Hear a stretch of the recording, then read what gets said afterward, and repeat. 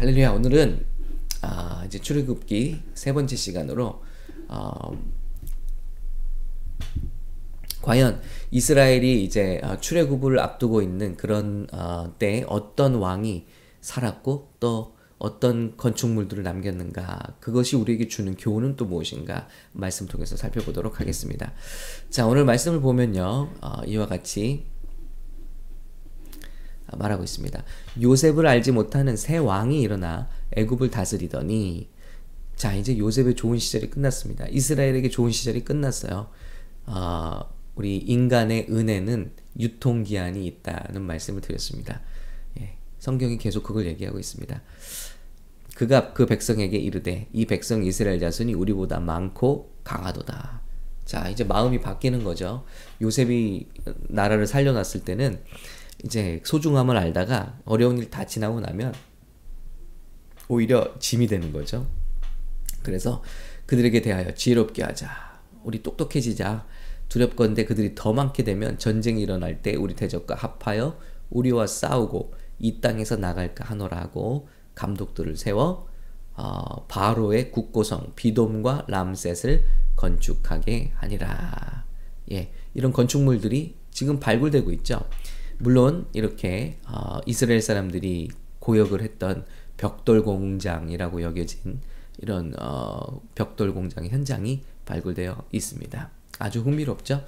예, 그리고 이제 이 국고성 비돔과 람셋, 바로가 무슨 건축물들을 하는가 했을 때 만들었는가, 바로 이런 건축물들, 카낙 신전, 또 열주문이라든지 럭소라든지 이런 건축물들, 이런 건축물들 비슷한 모양을 볼 수 있는 것이 라스베가스 가시면 이런 테마로 많이 만들어 놓은 것들이 있죠. 예, 제 사진이 지금 화면을 가리고 있네요. 예. 그렇습니다. 이렇게 큰 이렇게 탑이 올라가서 끝에가 뾰족하고요. 또 이런 기둥들, 또 신전들, 카낙 신전, 또 럭소, 열주문, 이런 모든 것들이 이스라엘 노예들의 손을 통해서 지어진 것이라고 생각하시면 됩니다. 자, 이것들이 지금 기록으로 이렇게 우리 육안으로 볼 수 있는 그런 유산물로 남아 있다는 것이죠. 이것을 만들었으니까 얼마나 고생을 했겠어요. 자, 실제로 이제 그런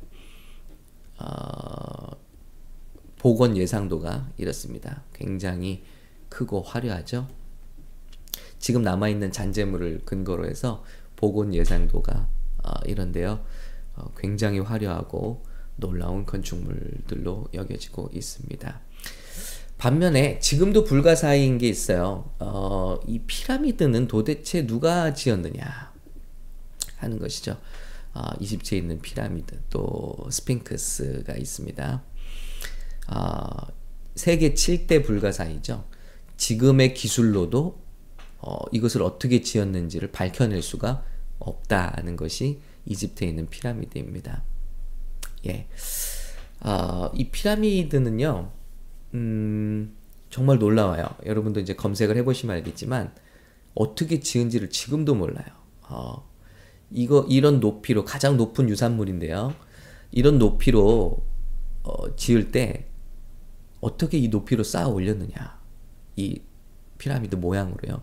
그러려면 이것을 쌓을 수 있는 부대 시설을 같이 쌓아서 이것을 만들었어야 되는데 그것이 상상이 안 간다는 거죠. 이와 똑같은 높이의 흙 언덕을 만들었느냐. 그리고 굉장히 놀라운 게요, 여기에 재료가 되는 이런 그 돌들이요, 이 벽돌이 아닙니다. 큰 돌들인데요, 이 돌들을 도대체 어디서 가져왔느냐 하는 것이 지금도 풀리지 않는 수수께끼라는 거예요. 근처에 가까운 곳에 이런 돌들이 나오는 게 아니거든요. 도대체 이 돌들을 어디서 갖고 왔으며 운반했으며 이렇게 정교하게 깎아서 쌓아 올렸느냐 하는 거예요. 그래서 정말 이게 인간의 힘으로 할 수 없는 것이라고 여겨진다는 것이죠. 굉장히 놀라운 힘을 가진 존재가 이것을 쌓아 올리지 않으면 이렇게 인간의 힘으로는 당시의 기술로 또 지금도 참 의문이라는 거죠, 이것이. 그리고 이 재료가 가까이 있지도 않고요. 이것을 어디서 운반해 왔는지, 어떻게 운반해 왔는지도 지금도 알 수가 없다는 것입니다. 저는 이런 생각을 해봅니다. 홍수전에 우리 인류가 파멸하게 된, 심판을 받게 된 한 가지 이유가 거인족이 탄생하게 되었었다고 말씀드렸잖아요. 창세기 연구에서 이 땅엔 분명히 3m가 넘는 거인들이 살았던 흔적들이 남아 있습니다. 아마 그런 거인족에 의해서 만들어진 것이 아닌가 하는 그런 생각을 해봅니다. 자, 왜냐하면요, 이런 스핑크스와 또 피라미드들이 대홍수를 겪은 흔적을 분명히 발견할 수 있다는 것이죠. 홍수를 겪은 구조물이라는 것, 홍수 이전에 만들어졌다는 것을 우리가 생각해 볼 수 있다는 것이죠. 최근에는 디스커버리 채널에서 남극 대륙에도 이 피라밋의 잔재가 발견되고 있습니다. 그러니까 고대에는 도대체 어떤 일이 있었는가? 정말 인간의 힘을 뛰어넘는 신비한 거인족들이 있었고, 성경은 분명히 그것을 기록하고 있거든요. 그리고 그들이 어떤 삶을 살았던가, 심판받을 수밖에 없었던 그런 인류 문명이 도처에 있었다. 전 세계가 악했고 하나님을 대적하고 포악했고 또 그랬던 것을 성경은 기록하고 있는데, 그런 유산물 중에 하나가 아닐까 하는 생각을 해봅니다. 왜냐하면 피라밋이라는 게 이집트에서만 나오는 게 아니에요. 또 말씀드렸지만 남극에서도 발견이 되고요. 또 세계적으로 발견되고 있습니다. 남미와 미국, 그리고 심지어는 고대 한국에서도 발굴이 되고 있죠. 비슷한 양식들이에요. 놀라운 것은요, 물론 끝까지 뾰족하게 쌓아 올린 모습은 아니지만 같은 모양을 하고 있습니다. 그리고 멕시코 피라밋도요, 또 우리 평양의 단군릉도 마찬가지고, 마야의 피라밋, 아메리칸의 고대 인디안의 피라밋, 또 마야의 피라밋, 다 모습이 비슷비슷하죠. 놀라운 것은요, 이것을 다 꼭지점을 연결했을 때 세계 어디에 피라미드든지 간에 이런 15도 간격으로 벌어지는 이런 놀라운 일치를 하고 있다는 겁니다. 그러니까 어떤 디자인에 의해서 고대 인류가 이것을 만들었다는 것을 생각해 볼 수 있는데요. 무슨 원리가 있었다는 거죠. 이유가 있었다는 거죠. 이걸 만든 참 불가사의하고 신비한 일입니다. 하여튼 말씀드리는 것은, 인류가 이렇게 영원하고자 하는, 영원과 맞닿고자 하는 바램으로 세계 도처에 어떤 고인돌이라든지 피라밋이라든지 이런 것들을 만들어냈다는 것입니다. 참 불가사의죠.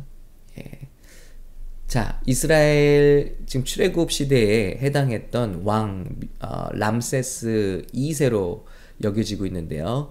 그 실제 동상은 이렇게 발굴이 되어서 보관되고 있습니다. 보존되고 있습니다. 굉장히 크죠. 그래서 인간의 크기가 이런 정도라면 이런 왕들의 동상이라든지 또 미이라라든지 그것을 담는 관들은 굉장히 크고 화려하게 지어졌다는 것을 볼 수가 있습니다. 하여튼 불사하려는, 죽지 않고 영원히 살려고 하는 인간의 발버둥, 또 위대해지고자 하는 인간의 발버둥은 예나 지금이나 다르지 않은 것 같습니다. 자, 특별히 이런 신전이죠. 자,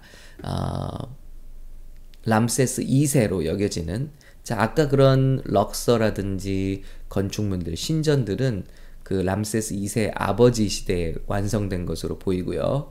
지금 출애굽 시대의 왕으로 여겨지는 람세스 2세는요. 이런 유산을 남깁니다.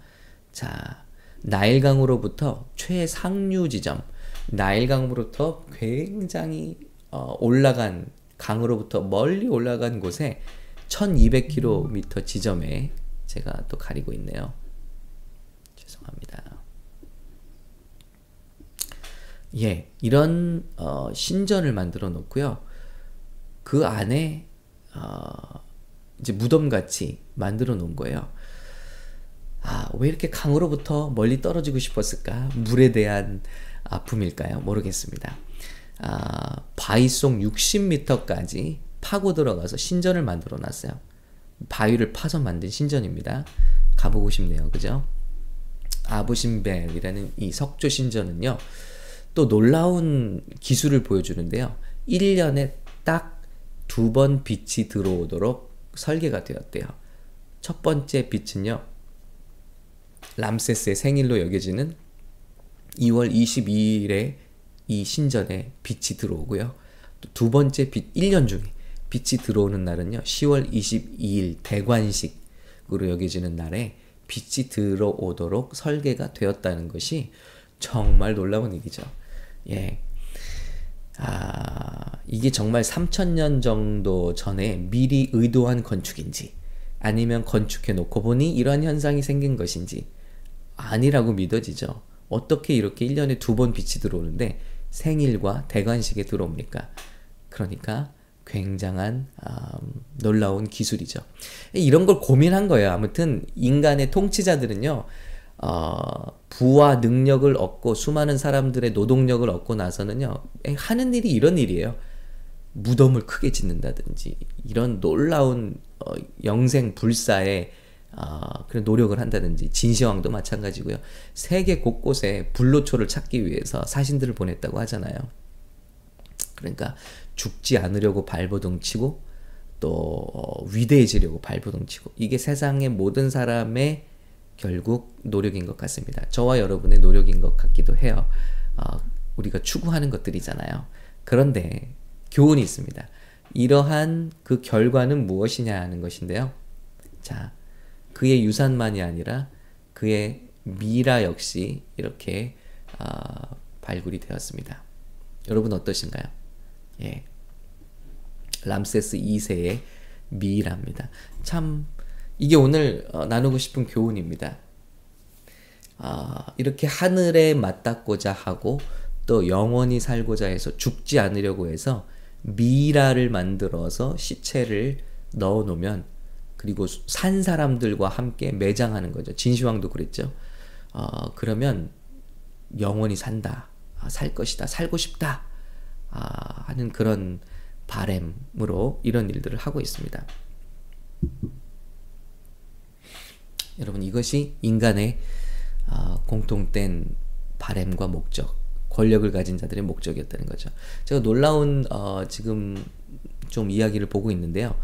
최근에 트위터를 사들인 일론 머스크에 대한 일들이에요. 생각들이에요.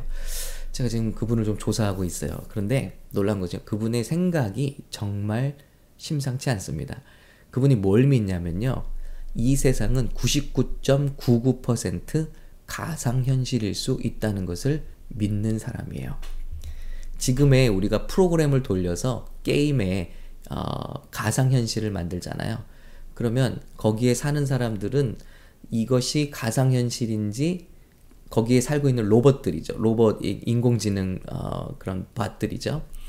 그런 인물들은 이게 가상현실인지 실제인지 구분을 못할 것이다. 그런데 이런 기술로 우리가 지금 가상현실을 만들어 나가도 얼마 안 가서 10년 뒤에만 돼도 이게 가상현실인지 현실인지를 구분할 수 없는 상태가 온다. 그런 기술의 시대가 온다라는 거예요. 여러분, 그러므로 지금 우리가 살고 있는 시대도 그의 말에 의하면, 일론 머스크입니다. 테슬라의 그의 말에 의하면 지금 우리가 살고 있는 세계도 한 인간이 만들어 놓은 또 하나의 가상세계일지 우리는 분간할 수 있는 능력이 없다라고 말해요. 와, 이 사람이 멘탈이 굉장히 희한한 사람이구나. 그리고 지금 뉴로링크라는 회사를 만들어서 엄청난 자본을 쏟아부어서 개발하고 있죠. 개발하고 있는 기술이 뭐냐면요, 인간의 뇌에 칩을 심는 거예요. 그래서 지금은 블루투스 기술로 우리가 이런 장비들을 제어하고 있잖아요. 그런데 생각만으로 장비를 제어한다는 거예요. 뇌가 예를 들어 팔을 움직이잖아요. 제가 이렇게 컵을 들잖아요. 그럼 컵을 들 때 어떤 신호를 발생합니다. 전기 신호를 발생하죠. 이거를 읽어서 손이 없더라도 불구라도 이 뇌파를 동일하게 전달하는 거예요. 그래서 로봇 팔이 있다 할지라도 똑같이 생각만으로 이 로봇 팔을 제어할 수 있는 기술, 이게 뉴럴링크 기술입니다. 더군다나 블루투스 기능까지 있어서 생각을 할 때 조명이라 컴퓨터든지 마우스가 움직이는 거예요. 이런 기술들을 개발했고요. 실제로 이것을 시험적으로 이식을 받은 사례들도 보도되고 있습니다. 근데 지금은 이제 이것이 어려워요. 이것이 이제 구멍을 뚫고 뇌에다가 실제로 이제 그런 칩을 삽입하는 것인데요. 10년 안에는 이 기술이 레이저 기술로 머리에 구멍을 뚫지 않아도 그런 칩을 간단한 하루의 시술로 끝낼 수 있다라는 거예요. 저렴한 비용으로. 그렇게 된다면요, 메디칼 어떤 의료 목적으로 이것이 시작이 돼요. 그러나 나중에는 정말 모든 것이 필요 없어지고 이거 하나만, 예를 들어 우리 고등학생들이 뭐 부모님 선물로 고등학교 졸업할 때 쌍꺼풀 수술 받잖아요, 한국에서. 이제는 고등학교 졸업할 때 이 칩을 수술 받는 거예요. 그러면 굉장한 선물이죠. 메디칼도 그렇고 의학 쪽으로도 그렇고 컴퓨터 제어 기술이라든지 내 건강은 24시간 체크가 되는 거예요. 그리고 놀라운 것은요, 뇌파로 컨트롤할 수 있는 거의 모든 질병이 다 해결이 된다는 거예요. 반신불수인 사람도 하반신 마비인 사람도 이것을 통해서 새로운 삶을 살게 된다는 거예요. 안진뱅이를 일으킬 수 있다는 거죠. 심지어는 귀에다가 이어폰을 끼지 않아도 음악을 듣는 그런 똑같은 뇌가 느낌을 가질 수 있다는 거예요. 뇌파를 통해서. 우울증이라든지 이런 것들이 다 컨트롤되고 정복된다는 겁니다. 식욕이 컨트롤될 수 있어요. 뇌파를 통해서. 여러분, 이게 정말 기술 세상이 꿈꾸는 미래입니다. 더군다나 더욱더 놀라운 것은요, 이 뉴럴링크사, 여러분 검색해 보시기 바라요. 지금 스타링크 계속해서 위성을 쏘아 올리고 있죠. 이것도 목적이 있습니다. 그리고 뉴럴링크도 목적이 있어요. 인간의 뇌의 뇌파를 읽어내는 것만이 아니라 그 뇌파를 조정할 수 있는 기술까지 간다는 거예요. 그래서 인간의 의식이나 기술이나 기억이나 생각을 백업을 해두었다가 이것을 다시 입힌다는 거죠. 이게 정말 놀라운 생각이고 발상이죠. 그래서 내 몸이 늙게 되면 더 이상 늙은 몸으로 살지 말고 시험관에서 이렇게 기술적으로 나와 똑같은 유전자를 가진 몸을 키웁니다. 키워냅니다. 내가 죽을 때가 가까울 때쯤 내 모든 생각과 기억을 백업을 해놓는 거예요. 지금 여러분 폰에 있는 모든 것들이 어딘가에 백업이 되잖아요. 그래서 폰이 바뀌어도 그 폰으로 다시 들어오게 되죠. 마찬가지로 인간의 의식과 기억을 백업을 할 수 있다고 생각하는 거예요. 그래서 이것을 다시 입힌다는 거죠. 뉴럴링크를 통해서. 그러면 우리는 건강한 몸으로 영생할 수 있게 된다는 것이 정말 놀라운 생각이고, 이것이 뉴럴링크가 세워진 또 하나의 이유라는 거예요. 그리고 모든 나라 사람들이 이 사람을 지금 신처럼 떠받들고 있습니다. 젊은이들에게는요, 지금 이분이 거의 신입니다. 성공을 주는 신이고요. 젊은이들 중에 미국 젊은이들 중에 이 주식을 안 가진 사람이 없어요. 온 나라 수장들이, 통치자들이 이 사람의 말을 듣기 시작합니다. 그리고 트위터를 인수를 해버립니다. 그냥 언론 사버리자. 예. 언론을 장악합니다. 또 다음에는 어떤 일이 일어날까요? 우리는 주의 깊게 좀 살펴볼 필요가 있다는 생각이, 이분의 정신이 그렇다. 여러분, 과거에도 그랬고 지금도 그렇고 앞으로 주님이 다시 오실 날 가까운 그런 요한계시록이 예언하는 시대 속에서도요, 이 세상은 하나님을 거부하고요, 이 세상이 영원할 것 같은 꿈과 그런 비전을 이루기 위해서 살아갑니다. 그러나 그 결국은 우리가 오늘 본 것과 같은 그런 허망한 것들이죠. 그런데 지금 우리 시대에, 우리가 살고 있는 정말 마지막의 마지막 시대라고 여기지는 이 시대에 일어나고 있는 일들이 정말 놀랍고 그 끝을 향해서, 끝판왕을 향해서 달려가고 있구나 하는 우려를 생각하게 합니다. 여러분, 저와 여러분은 무엇을 위해서 살고 있습니까? 정말 저와 여러분이 이 세상에 남길 유산이 있으십니까? 그 유산은 한낱 이렇게 미라로 남겨질 그런 유산은 아니십니까? 예. 예수님이 말씀하신 것처럼 부자를 안타까운 말씀으로 말씀하신 것처럼 과연 내 영혼을 오늘 내가 하나님께서 데려가신다면 이 세상에 무엇이 남겠느냐. 성공을 했습니다. 그러자 그 부자가 하는 일은 뭐죠? 이쯤 성공했으면 이제는 남을 위해서 살고 하나님의 영광을 위해서 살고 정말 어떤 뜻이 있는 삶을 살자. 이게 인간이 안 된다는 거예요. 부자가 뭘 결정하죠? 그래, 그러면 내 창고를 더 늘리자. 그리고 그 창고를 또 채우자라는 거예요. 이 정도 채웠으면 나누자가 아니라 참 놀랍게도요. 더 큰 창고를 짓자. 인간의 욕심과 야망이 끝이 없다는 거예요. 그러네 그 영혼을 오늘 주님이 데려가시면 무엇이 남냐라는 거예요. 이 세상에. 그러면 그 영원한 세상에는 과연 준비가 되었느냐. 무언가를 남기고 있느냐. 예. 이 세상에 엄청난 건축물들을 남긴 람세스 왕들, 이 세상의 진시 왕들, 예. 그 엄청난 건축물들 보세요. 그러나 남아있는 것은 없다라는 거예요. 저와 여러분이 모양은 다르지만 이런 삶을 살게 되지 않기를 예수님의 이름으로 정말 간절히 축원하고 축복합니다. 너무 감사해요. 이번에 5월 달에 이제 2명의 전도사님이 목사 안수를 받게 되는데요.